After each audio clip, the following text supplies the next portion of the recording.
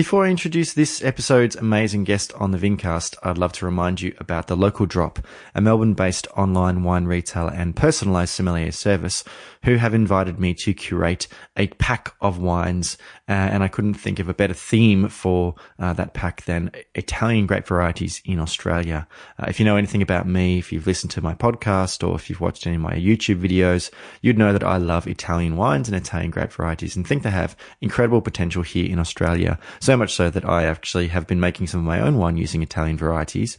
And I've picked 6 wines from around Australia, which really do show the potential, not only for the grape varieties' suitability to Australian regions, but also as far as styles of wine. So wines include Prosecco from Trentham Estate, Sangiovese from Fighting Gully Road from Beechworth, and I've even included one of my own wines, my 2017 Nebbiolo from Vino Intrepido Wines. So if you go to thelocaldrop.com.au, go to collections, and you'll find the Intrepid Winer collections there. And it is the Italo Aussies pack. It's at $175, including shipping. It's incredible value. I think those retail for $250 to $300 total. So really, I do encourage you to buy that pack and find out what's so exciting about Italian varieties here in Australia. Thank you very much, guys, and thank you to The Local Drop for your support of this podcast.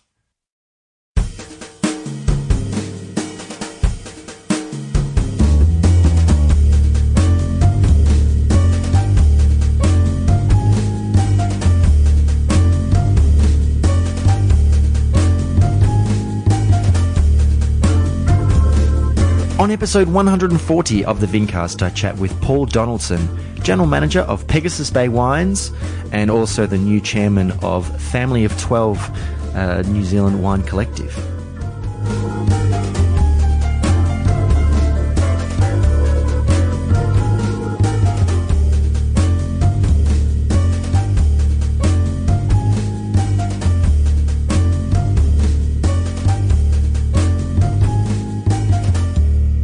Hello, ladies and gentlemen. Welcome to another episode of the Vincast. My name is James Scaresbrook, otherwise known as the Intrepid Wino, and I'm very excited to be able to share a new episode of the podcast with you. As I've mentioned on previous episodes, many times, I'm sure. It is very difficult to try and find time and to catch up with potential guests to record an episode of the podcast. So I really do appreciate everyone's patience as I try and balance home life and work life and podcast life, I guess, to be able to catch up with really interesting people who work in the wine industry. I'm thrilled to have been invited recently to a very special masterclass on New Zealand Chardonnay and Pinot Noir on behalf of Family of 12, which is, if you've heard previous episodes of the podcast, you might have heard me talk about Australia's first families of wine, which is a collection of Australian wineries, all family-owned, all relatively small or small to medium in size. Family of 12 is a similar collective of producers, but in New Zealand, and it's across New Zealand, and some amazing producers, some of whom were pioneers in their respective regions. And my guest represents his family's winery, which indeed was a pioneer of the region, Pegasus Bay Wines, which is based in Canterbury, North Canterbury, on the South Island of New Zealand. Paul Donaldson, who has an MBA, had joined the family business more recently, and it very much is a family business, as you hear in our chat. But I was really thrilled to catch up with Paul just before we sat down and tasted some amazing Kiwi, Chardonnay and Pinot Noir recently. I hope you do enjoy the episode. Please do stick around until the end to find out how you can get in contact with Paul and myself to let us know that you enjoyed it. But until then, I'll see you on the other side. Paul, thank you very much for making some time on your, whistle-stop tour of Melbourne, showcasing some lovely Kiwi wines, and welcome on the podcast. Thanks for having me. I start every episode of my podcast by asking my guest if they can remember Sort of the earliest memories they have of wine, or the first interactions that led them onto a path of a career in wine, with being from a family wine business is probably a little bit different. Yeah, I mean, my parents actually planted the first vineyard in modern times in Canterbury. So when I was about 5 or 6, we were out on the weekends in this really cold, crappy part of Christchurch that the vines didn't do well, but they had us, planting grapevines, picking, and I didn't really know what it was all about because it just was a sort of kind of annoying thing to have to do on the weekends. But pretty early immersion, I guess, in that case. They sold that when I was about 7 or 8, and then bought our current site, Pegasus Bay, which was in a much warmer and good grape growing climate. So I did grow up pretty much planting grapevines, hanging around wineries, going overseas with the parents and getting dragged around vineyards and stuff like that. But wasn't a great wine drinker until drank a lot of beer in university. It wasn't until I came back and joined the business 2005 that I started getting more seriously interested in actual wine profiles and flavours and sites and all that kind of stuff. What led your parents to have an interest in planting vineyards and producing wine? Yeah, so my dad was a medical student when he met my mum, who was a nurse, and she gave him a book on wine, and that essentially he got immersed in reading that. It was Hugh Johnson's wine, and that pretty much started a lifelong bug for him, and he went from there to... Sorry? Bit of a cliche doctor being interested in wine. Yeah, I know, yeah. It's actually one of his sort of gags where he's like, what a surprise, a doctor building a winery. But yeah, so he spent a while as a wine judge and a wine writer as well, before finally kind of taking the leap to going something commercial. As far as commercial vineyards planted in New Zealand at that point, was there much going on? There was a bit. We planted in 1985. We put our nursery in. 1986 was the first vine. So further north, there was Skies and Martin were doing stuff. You know, for people. Cloudy Bay got established then. Yep, Newdorf was already in. I think they planted in the 80s. Actually, where we planted up in North Canterbury, there was 2 other vineyards. One planted in the very late 70s. Okay. But they were all contract sending stuff up to Marlborough. So there was a bit going on in Marlborough and further north. Right. But yeah, it was pretty uncharted territory for around Christchurch. So there wasn't a whole wealth of accumulated knowledge and tradition yet. It was still very much pioneering. Yeah, exactly, yeah. I mean, Dad had visited a lot of overseas wineries and had done the WSET diploma and various technical stuff, but in terms of actual... And he'd cut his teeth hand making the wine for this little hobby vineyard that he had with friends in the sort of late 70s, early 80s. But as far as people knowing what they were doing in Christchurch, yeah, it was still pretty limited, probably in New Zealand as well. Is that where your parents are from? Yeah, well, my dad actually grew up down in Dunedin, but I've lived in Christchurch my whole... I was born in Christchurch and they've lived there for, the last 50-odd years. Yeah, right, okay. And so was there particular interest in establishing something close to Christchurch? Well, yeah, I think they wanted something that was close enough that Dad could still work in Christchurch. Yep. And they did a lot of tests. So, I mean, like the Mornington Peninsula, Yarra Valley outside of Melbourne, so he could still work as a doctor and do the wine. Yeah, exactly. And very luckily, North Canterbury has a particular microclimate. There's a range of hills that block off the easterly wind. So up in that little spot in the Waipara Valley and other parts of North Canterbury, it's about 2 to 3 degrees warmer during the day than it is in the rest of Canterbury. Mm-hmm. So most of the plantings were just around Canterbury, but when we planted up in North Canterbury, 98%, I think, of the plantings in Canterbury are now in that area. So that sort of did forge a bit of ground there, and then that's where everyone else has pretty much planted since. Right. And so you were involved in the planting of what became the eventual site? We had to take the cuttings. Actually, our original block is all on its own roots because there was no phylloxera in New Zealand at that stage, and everyone kind of said that even if it came, it would be too cold in the South Island. Which I didn't realize. Turned out not to be. Well, it's not there's phylloxera in the South Island. It's down in Central Otago, and so we have a quarantine on our vineyard because we can't actually. There's a whole block of it that is at risk from phylloxera. So, right. Okay. So yeah, we just took cuttings and stuck them in the ground and let them grow. And what sort of research did your parents do as far as what varieties to plant? Was it obviously there was a bit going on in New Zealand, so were they kind of looking to some of the other regions to think about what they planted? Well, a little bit. I mean, actually, we've got some random stuff as far south as we are. We've got Cab Franc and Cab Sav and Merlot and Malbec and stuff that we planted because it was popular at the time. Like, people drank a lot of Cabernet Sauvignon, but it's not really an ideal growing condition for it. So I think my parents were largely driven by what they thought was just popular and that they should try and grow it, rather than what the region could handle. So we've expanded out from there. That's pretty consistent with Australia as well. We're planting Cabernet and Merlot in the Mornington Peninsula and we just never get enough ripeness. Yeah, and actually the stuff we've got now is so old, we've never pulled it out, that it does actually, it's a bit of hard work, but it does actually get reasonably ripe enough to make a good wine. But you wouldn't, there's not a lot of people rushing to plant, Bordeaux Reds in our part of the woods. Yeah, I mean, there's still plenty of it being sold around the world, but thankfully it's a little bit more diverse now. You can get customers a little bit more adventurous and trying even alternative varieties and stuff like that. But Cabernet and Merlot and stuff, they're still pretty strong. Yeah, and after that first planting, we expanded out in the stuff that actually did well. So we've got a lot of Pinot and Riesling, which is actually very good growing in that area. Maybe a third of our vineyard is Pinot and a third is Riesling and a third is a bit of everything else. Mm-hmm. So that's sort of aromatics, and Chardonnay and Pinot and Chardonnay do pretty well in the area. So that's kind of where we've focused more on. Now you are one of, is it 4? There's 4 brothers? of us, yeah. We've got 4 a ridiculous 9 family members working at the winery, if you include siblings and parents and wives.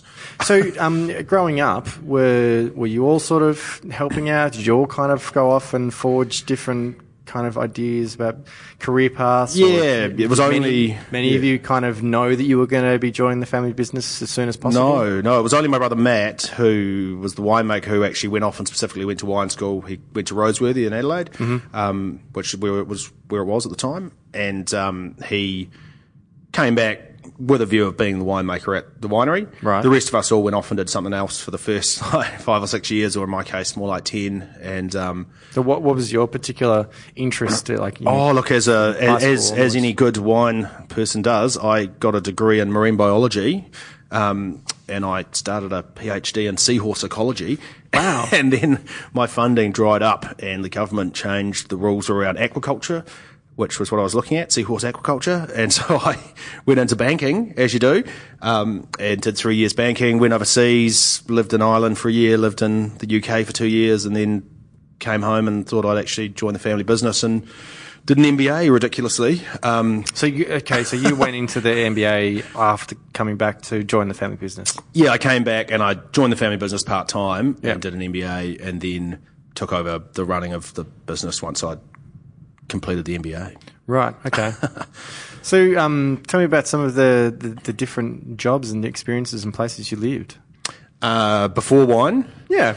And were you said, back in your uni days, you were more of a beer drinker, but did you start to drink a bit of wine? Not really. I was actually, mentioned someone the other day, we used to go down to the dairy by the corner of where we lived in Fulham in London and just laid a big bargain bin of £2 bottles of wine, and we used to buy those. It was pretty bad stuff, really. It wasn't until late, like maybe the second year that I was in the UK, and I'd already decided to go to home and start in the business, that I actually put a bit of effort in and trying slightly different, more interesting stuff. Yep. And my parents, luckily, they come over to Europe once a year, so we met up with them, and they took us around a couple of places in France, and we went to Dijon and went to around Burgundy and had a look around, and that was great. So I had a little bit of knowledge going back in on the wine side, but I'd always sort of assumed that the family knowledge was pretty good with wine, and that I should probably get more business experience first before So since then I've done the WSET up to level 3, and I learn a lot through osmosis in the winery and in the vineyard. So it wasn't probably took me probably 5 years working in the family business to feel like when someone gave me wine blind, I should say what I actually thought I was tasting, rather than just kind of guessing what they might have given me. Trying to kind of blag my way through it. It does take a number of years and experience. Yeah. I was only just out for dinner with my new wife the other night, and congratulations. Thank you very much. We were sort of being poured glasses of wine and didn't know what they were, and she smelt it and said, "I think that's Pinot." And then when it turned out to be, in fact, a Burgundy, she was like, "Oh, That's so good. I come in. It's like, well, like we've been living together for 3.5 years or more now. You've been exposed to a lot more wine and better quality wine. So, hopefully you gained enough experience to be able to do that. Oh, totally. And it took me a while to work out that even if I said the wrong thing, as long as I'd sort of smelt the right descriptors, that was fine. Like I sort of felt a bit ashamed at the start. Like, I thought that was a Merlot, but it was a Pinot. But it was a bit of an oddball Pinot that had, black currant characters or something. So it wasn't getting it wrong wasn't the problem. Actually, not like getting the correct smell and taste. Yeah, of course. It was once you're doing that all right, it doesn't really matter if you actually pick the wrong variety at the end. That is something that I was discussing with my most recent guest on the podcast, and we were talking about the fact that it is completely impossible to become totally objective about wine. You are always going to be experiences, and you perceive things differently based on that. So, Oh, totally. That's the beauty of wine, really, is that you can never really be wrong as long as you like it yourself. You know what you like and what you don't, and if you taste something, you've tasted it, so just say it. And you can understand sort of why it's good and why someone else might enjoy it, even if you possibly wouldn't go for that kind of thing. Yeah, totally. I think people can get a bit tied up in the absolute slight wine wankery sort of detail of, trying to pick exactly everything, and has that got a touch of bread, or it's like, who cares if you like it? If it's got some certain character, then it doesn't matter as long as you like it. Yeah. At what point did your parents start sort of talking to you and your siblings about, who might do what, down the line when everyone possibly joined the business? Yeah, well, it was actually never discussed, actually. They pretty much, I think they always hoped that might happen, but everyone just seemed to join randomly of their own accord. And incredibly luckily, we all do something completely different that the other family members aren't any good at. So there's no kind of sibling rivalry. And incredibly luckily, the business is big enough to accommodate you in different roles. Absolutely, yeah. So, I mean, Matt's an amazing winemaker, and the rest of us don't have really any desire to do winemaking. Right. And Ed's a really good salesperson. He was sort of selling my toys when I was a kid, and I'd come home and all the Lego was gone, and he'd be selling Russian fudge down at the mall car park, and I had some banking background, some business background, and Ed and Matt are both pretty crappy with money, so it kind of all worked out. My brother Mike's come back just recently, and he's done he's a very social guy, and he's done a lot of sales stuff as well, so he's sort of taken over our sales role in Christchurch, which has worked out really well as well. So at the moment, it's cross fingers. It's all kind of the next generation will probably stuff it up, but we're all in roles that actually were by complete random chance just happened to be available, and we actually seem to be okay at them, and it all just works. But neither of your parents did any kind of formal training about viticulture or winemaking? Ivan did, yeah. My dad, he did a little bit of stuff around viticulture and winemaking. Okay. And he made the first vintage of our wine actually in our garage in Christchurch City, which was the first legal winery in the Christchurch city limits at the time. Right. Had to have it garage certified. Before, 1990, that was 91, 92, he made those wines as well. And then my brother Matt came back from wine school and finished that vintage and has done every one since. Yeah, okay. Yeah, but Dad had gone over and done a lot overseas, and he's obviously, done a little bit with his friends beforehand, almost like a garage brewer type setup. Mm-hmm. Yeah. Are any of these friends, have they gone off to set up their own wineries? Not really, no. There was one, Daniel Schuster, who was, we shared the same nursery together, so we took Cardane's plant. He planted another vineyard. He's since actually moved out into a consulting type role, but the rest were all, I think, just like wine drinking friends and doctors that were happy to put a bit of money and a bit of manpower in. But none of them have done anything in the wine industry since. Yeah, right. So, what were the sort of the early days as far as Pegasus Bay, getting them into the market, and as the New Zealand wine industry started to really take off and get a lot of press, both in New Zealand and overseas? Yeah, I mean, as I said, 91 was the first vintage. We were pretty small for years. We actually had my parents got me to design the label as a 14-year-old, which was big mistake. So we had this hideous label for the first 2 years. I'm surprised we got any traction or sales at all. I actually blatantly ripped off the Steve Miller Band Book of Dreams album cover, which has like a winged Pegasus on it, and I drew it with a felt tip, and I thought that my parents would get it done by a designer, but they just put it straight on the label. And Matt came back from wine school and went, "What? That's just hideous. You can't have that." And he got it done so it looked a bit more professional. So it was definitely a rustic start. Pegasus Bay is the name. Yeah. Okay. And it's also the name of the big bay that goes from Banks Peninsula right up to Kaikoura. Okay, so it's named after So it's named after a thing that influences the vineyard, I suppose. Yep. But yeah, I guess we're very lucky that we established in Christchurch at a time when there weren't too much competition in Christchurch, like in terms of local production. So we've always been very well supported by the Christchurch market, and that allowed us to then get enough funds and volume build to actually move up into national distribution and then foreign distribution. Mm-hmm. So if we'd possibly been in a different part of New Zealand that had a whole lot more production already occurring, we might have struggled a bit more, but I think we were lucky to be kind of supported by our home market early on, probably because there was nothing else local to drink. New Zealand cities tend to be pretty parochial as far as their wines. They're like really local wines. Yeah, I think actually other people have struggled in Christchurch locally until more recently. So there was a period where Marlborough took over. We were already established in Christchurch, so that was good. But the other guys coming in probably were up a bit against it because they weren't well known, and there was so much now available from other parts of New Zealand. Yeah. Certainly in the last 5 to 10 years, there's been, 5 years, it's been quite a big sort of, probably as it is here, local kind of drive, and people want to try the local stuff, and all the food production is, there's a local slot on wine lists now. You never used to see wines that had a North Canterbury listing in the wine shops and in the restaurants, but that's definitely come on in the last 5 years. Mm-hmm. And I know that Auckland and Wellington have reasonably dynamic dining scenes. Is Christchurch pretty good? Christchurch is okay. Yeah, it's pretty good. We probably suffer from, we obviously had the earthquake, and that knocked a whole lot of people out. And then there's been a whole lot of people come back. I think we're at 115% of seats pre-earthquake now. Right. Which is a bit crazy. So we're in a kind of a knockout phase, I think. There's lots of people putting stuff in, and some of it's really amazing and inspiring, and some's probably just they've used a whole lot of insurance money and they're, hopeful.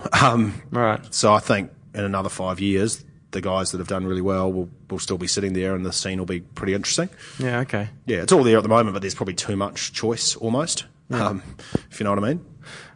What was there a particular reason that brought you back to work for the family business? Probably just an inability to get like a job in the real world. Obviously when I was overseas, being Kiwis, we only had a 2-year work visa for the UK, and I was faced with the decision of coming home and finding something to do, or, taking the easy route, I suppose, and putting my hand up to see if I could get into the family business. Right. As it turned out, it's probably the first job I've ever had that I actually like going to work in the morning and not just waiting for the weekend. It's got a lot going for it, and it's so varied.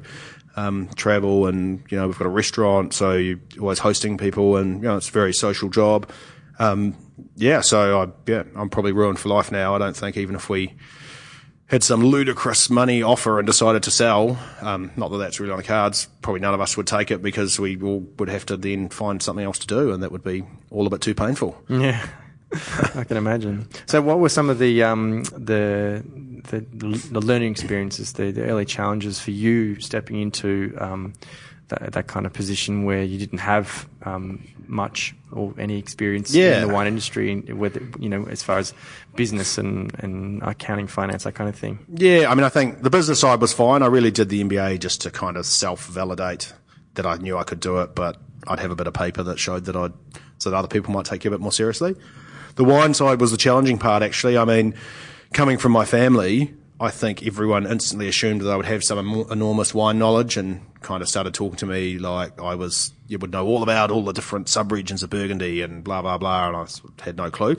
Like, I remember for the family of 12 getting put on a panel at the Hong Kong International Wine Fair as like a sort of to make comments about these wines, and I sort of felt like a bit of a fraud because I'd only been in the business for 3 or 4 years, and I knew enough to get by, but everyone next to me was actually a fully qualified, really good winemaker.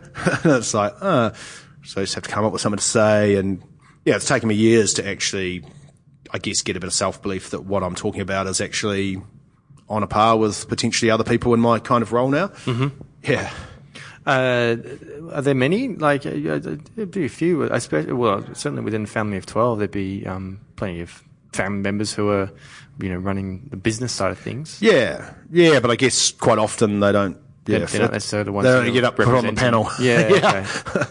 Yeah, and quite often on trips, like, depending on who's there, if there might be 3 winemakers and they're really onto it, and they are either part of the family or they're an employee of the family, I guess. Yeah. And it's just finding the right blend, but it's not always the actual family member that might come away to do something with the family of 12. Yeah. Okay. Yeah, we do try and pick the right person that'll give the message is the same, but so that the actual people trying the wines can get information that's relevant to them. Mm-hmm. It's good to actually have, sometimes the winemakers, even if they're not, say, the owner. Yeah. Yeah, right. Yeah. So, I have interviewed a number of members of Australia's First Families of Wine. Oh, yep. And you are the second representative of the 12 families, the family of 12. It's the first was from Michael Brakovich. Is it Doctor? No, it's MW. He's an MW, Michael, yeah. Yeah, Michael. It's a bit like a doctor. How did the family of 12 actually get started, and what was kind of the idea behind it? Yeah, so it was actually, I believe, I was not even working in the wine industry at that time. It's been 14 years and I've been here 12 or 13. It was Steve Smith from Craigie Range and Richard Ridderford from Palliser Estate decided that, my understanding of it was that there was some concern at the time that the big guys might sort of send New Zealand wine down a cheap and cheerful direction rather than a quality focus. And they decided to get together a group of like-minded family-run businesses to kind of promote, high-end quality wine to the world. Mm-hmm. As it turned out, the big players have still actually maintained a really high quality rate, and it hasn't really eventuated that it's been a problem, but it has meant that we've made this alliance, which has actually worked really well for us. I personally think it's, you get to be associated with some amazing producers from all around the country. And we have managed to, to spread the word of New Zealand wine. I'm not sure overseas lots of people get the full concept of the family of 12, but for me that's almost irrelevant because they still get that there's 12 really good wineries in the room that are all happy to show you their wine and talk about each other's wine. Mm-hmm. It's not like trying to say one is better than the other. Everyone's kind of doing it as out of the goodness of their heart, shall we say. In the 12 or 13 years you've been involved with the family business, have you had a lot of opportunity to kind of travel and see how New Zealand wine's perceived in the market? Yeah, I mean, my brother Edward does most of our straight, sales travelling, but I've been very lucky to be able to go on quite a few of the family of 12 trips and been around the world a few times to see, how it's grown. Yeah, and by market, it's been very interesting to see the changes. Yeah. And so that's something that I think there would be a lot of people in the Australian wine industry who look quite enviously at the New Zealand wine industry and the fact that there's never really been a time when they haven't been considered a premium, cooler climate wine producing country. True, and I think that's actually been the only possible way the New Zealand wine industry could survive. The reality of our climate is that we cannot year in, year out make large volumes. So we can never really play the tight margin, high volume game, low price. There's always about every third vintage, the yields are suddenly down 30% and, everyone's pulling their hair out. And so unless you've got some fat built into your margin in terms of you're a quality producer, so you've crop thinned already and you don't need this giant crop to carry it's kind of been inevitable. So we have, I think very early on, the pioneers in the industry worked that out and said, gee, if we try and crop heavy and make cheap wine, it's an unsustainable situation for New Zealand growers, essentially. Yeah. It's not that they specifically didn't want to do it. I don't think they could ever do it. And as a consequence, everyone's sort of embraced the fact that we can make really high quality wine. I mean, I think obviously anywhere in Australia can make high quality wine. There's so many great examples, but you've probably got the climate to also produce quite large volumes if desired. New Zealand simply doesn't have that climate every year. So we've sort of, been a bit of self-fulfilling prophecy, I think. luckily people decided that it was worth still investing in and going down that high-end road, because I think we wouldn't have a New Zealand wine industry if we'd actually tried to do it any other way. Yeah, okay. So as far as stepping into that kind of general manager business side of things, did you find it difficult to sort of apply some of your experiences in that area into the kind of the field of wine industry? Yeah, I mean, it was probably more into the field of a family business. Like you go to business school and you learn all this stuff that you should be doing this and that and that, and then you deal with family members that just do whatever the hell they want anyway, because they don't, you know, you have to, it's not like a formal structure, so you can't just say to someone, you do this because I'm your boss, when that's also your brother, and they probably do actually have a bit more experience than you. And so it's been interesting. I mean, there's certain stuff that they've accepted that, you probably know way more about forecasting and cash flow and all that kind of stuff, so they take the lead on that. But it's definitely been a bit of back and forth as to, you know, what they know. I've had to learn a lot off them to actually cobble together a system that works for us as a winery that's also a family business. Yeah, okay. Yeah. Is it, I would assume it would probably be beneficial, the fact that Pegasus Bay has been around for a while, and you're not necessarily having to chase everything, like, you know, they're sort of... Oh, yeah, totally. I mean, when I first arrived there, my brother was making the wine. No one did any forecasts. He just bottled as much as he thought he liked. He didn't worry about what would take a year to sell, so some years Ed would find he had 6 months worth of product, and some years he would have a year and a half's worth of product to work with. And my parents didn't really do any costings or know that, you know, one wine had a higher margin on it than another in terms of cost versus what we sold it for. They just, at the end of the year, there was more money in the account than when they started, so they were kind of happy. So there was definitely some basic business stuff that I was able to do straight away, and I think that helped everyone go, oh, okay, cool, he does at least know what he's talking about. But it's such a unique situation. You know, the wine industry is this crazy capital heavy, long, like you're trying to work out, we bottle age all our stuff, so I'm trying to work out how much 2017 Pinot to put into bottle now, but we're selling our 15. Yeah, right. And so you're kind of shaking your crystal ball and saying, in a year and a half time, I think we'll need X. So you've got to be quite adaptive and quite fluid with how I found I couldn't really get too hung up on stuff, because those long lead times do mean you've got time to adjust if you've done it wrong as well, which is kind of handy. Yeah. It happens more times than not. So how long were your parents still working before they kind of were full-time with Pegasus Bay? Oh, look, it was crazy, actually. My dad retired. He was the head of neurology at Christchurch Hospital. He probably only retired 15 years ago. He's 77 now. So he would have only been just past 60. But that was the whole reason we were actually able to survive, and because it takes you about 10 years to make your first sort of money back by the time you've bought a property, ordered some vines or planted them, waited 3 years to get any fruit, put it in make a wine. That's another year and a half if it's, you know, put it in a bottle and then actually try and sell it. So he actually worked incredibly hard. He had a full-time job and as a doctor, and then he ran a private practice 3 hours a night after work till 8 o'clock at night. And then he worked all day Saturday on his private practice.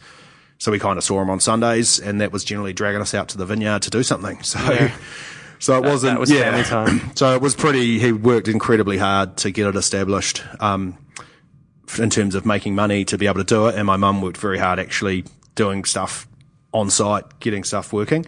So yeah, they kind of now are sort of pseudo part-timers that come out and look around, and Dad oversees some viticultural stuff, but he likes just doing what he finds fun rather than having to do all the other stuff. And my mum essentially does the gardening, which is what she really loves doing. So yeah, right. She used to kind of run the business, and now she drives around on a ride-on lawnmower, mowing the lawns and stuff, you know, planting things and having a great time. Were either of them much handed in the kitchen? Yeah, Mum was occasionally helped out in the kitchen, but my brother Ed trained as a chef from high school, so he actually ran our restaurant for the first couple of years as the chef, and on his days off he was going into Christchurch and showing wine to people, trying to get wine listings. It was pretty full on. So yeah, and then we've managed to bring that restaurant up to the ideal vision standard we had at the start. You know, I think It's a high-end restaurant now, but we started with plastic tables down the middle of our barrel hall while my brother was gunning the LPG forklift onto the customers trying to move stuff around. And he called it ambience, and we were like, no, don't do that. So, as far as wine tourism, are there many wineries in the region, and does that bring quite a bit of tourism business out? Yeah, there's a bit. I mean, we are close enough to Christchurch to get busy weekends where people actually come out, because it's only a 40-minute drive. Yeah. And during the weekdays, there's a lot of travellers heading north or south that stop in. By many accounts, I guess, because there's no real accommodation in the area, because it's so close to Christchurch, we don't get nighttime stuff. There's not a lot happening after 5 o'clock, so it's very daytime focused. Sure. But yeah, there's lots of, we get a lot of international visitors. There's 5 or 6 kind of key cellar doors, I think, in the region, but more and more people are opening up, cellar door experiences for people. And we've got, other stuff in North Canterbury. People are heading up to Kaikoura to see whales, and they're going to Hanmer to sit in the hot pools, and so it's becoming quite a destination region slowly but surely, I think. Lots of natural beauty, that kind of thing. Yeah, lovely. Of course, it's New Zealand. It's amazing. Have you not seen Lord of the Rings? Honestly, you took the words right out of my mouth. I have actually seen the Lord of the Rings, of course. Of course, sure. And so you are here today in Melbourne with a number of other members or representatives. Thank you. Of the family of 12. What are you kind of excited to be talking about, both from Pegasus Bay's perspective and what the group is sort of doing at the moment? Well, one of the things I really like about the tasting we've got going today is that across the spread of the 12 wineries, there's someone from pretty much every key region. So you get wines from Auckland right down to Central Otago to try. And we're showing stuff that everyone does. So everyone in our group makes a Pinot and everyone makes a Chardonnay. They're the only 2 wine varieties that everyone does. So you do get to a really good regionality sense. So the Pinots are available as, Central Otago up to sort of Martinborough. And then there's Chardonnays from Auckland, right down to sort of Marlborough area to try a Nelson as well. So it does give you a very good snapshot over 6 wines from 6 Pinots and 6 Chardonnays from 12 very well thought of, I think, producers from New Zealand, but also well enough spread that you can try something from each region and work out, what the style is that comes out of that region, what the terroir is. Mm-hmm. Yeah. And have you just done the same sort of thing in Sydney? We just did this yesterday in Sydney, yeah. So. And how was the reception? Yeah, good. Very good. Yeah. I enjoyed the cold beer afterwards as well. But, it was good. We had a full room and people took a while, as it does with these things, to get people to actually start talking about it. But sure. They almost afterwards, people hung around for quite a while to ask questions and talk about the wine. So I think everyone likes to sit there and get through the tasting and then actually ask you questions afterwards. Now, and probably an important question, how far away are we from the next generation kind of wanting to start getting involved with the wine business? Yeah, I mean, across the family it's all different. So at Pegasus Bay, obviously our oldest, my kids are 12 down, and my brother's got one 15 or 16-year-old. So we're kind of already in the second generation phase, and it'll be a good sort of 10 years before third generation maybe want to get interested. Newdorf have just got their daughter Rosie has joined the business, so they're kind of just moving into that second generation phase now. Mm-hmm. Some of the other ones are more still in the first generation phase, and they're probably coming up quickly to, things like Cumi River, they're almost probably third generation just about now, because they had some, and Villa as well. So we're kind of, there's a few that are maybe still in the first gen stage, and they're probably considering their options. But I'd say for most of us, we seem to have successfully netted a few of the family members in to do the dirty work for the next kind of 10 or 15 years, and then we'll see where we go from there. Yeah, awesome. Well, I'm really excited. Obviously, thank you very much for inviting me today to be able to look at all these wines, and I do appreciate you finding some time to sit down and have a chat and tell us more about yourself and about Pegasus Bay. Would you like to share with people website addresses, social media accounts, if you'd like them to follow you on social media? Actually the key one probably is that there's the Family of 12 have a website, which is familyof12.co.nz, and there's a link that's like a portal, so all the 12 wineries have their click through links to go to each winery's website. Yep. We've got the same Pegasus Bay Wine handle for Facebook, Twitter, Instagram. Instagram's probably the only fun one. Not a lot of people checking Twitter these days, but yeah, and we have there's social media accounts posted for everyone on that Family of 12 website. So anyone that actually wants information about each of the individual wineries, that website's quite a good portal to find out who's there and click through to anyone else's page. Great. Well, like I said, I'm looking forward to tasting some wines, and thank you very much for being on the show. All right. Thanks for having me. And thank you, ladies and gentlemen, for joining us on this episode of the Vincast. I have been James Scaresbrook, otherwise known as the Intrepid Wino. And as always, you can find me on social media on Instagram, Facebook, and Twitter. I'm at Intrepid Wino. You can find the podcast on Twitter at the Vincast. You can find my wine brand, Vino Intrepido, on Instagram and Facebook. And I've also started a Facebook page for the Vincast specifically with a fan kind of group where you can chat about guests, your favorite episodes, the recent episode. So please do like all those pages and accounts. You can find my YouTube channel at Intrepid Wino. Lots of different videos there, lots of Let's Taste videos, and also my videos chronicling my winemaking endeavours in the first 2 vintages. I'd love for you to subscribe to the YouTube channel, like some videos, share them on social media, leave some comments. I love hearing from you. You can find the podcast on any number of different platforms, iTunes, the Podcasts app, Stitcher, Player FM, Podbean, iHeartRadio, Spotify. Make sure you subscribe to the podcast so you'll be notified when a new episode is available, and you can also access the full back catalogue of 140 plus episodes. And please do leave a 5-star rating and a review. It is really, really beneficial for me to get some feedback, but also it helps get the podcast out to a bigger audience. As always, that information is available on my website, intrepidwino.com, including lots of different writing I've done in the past. But guys, until next time, bye.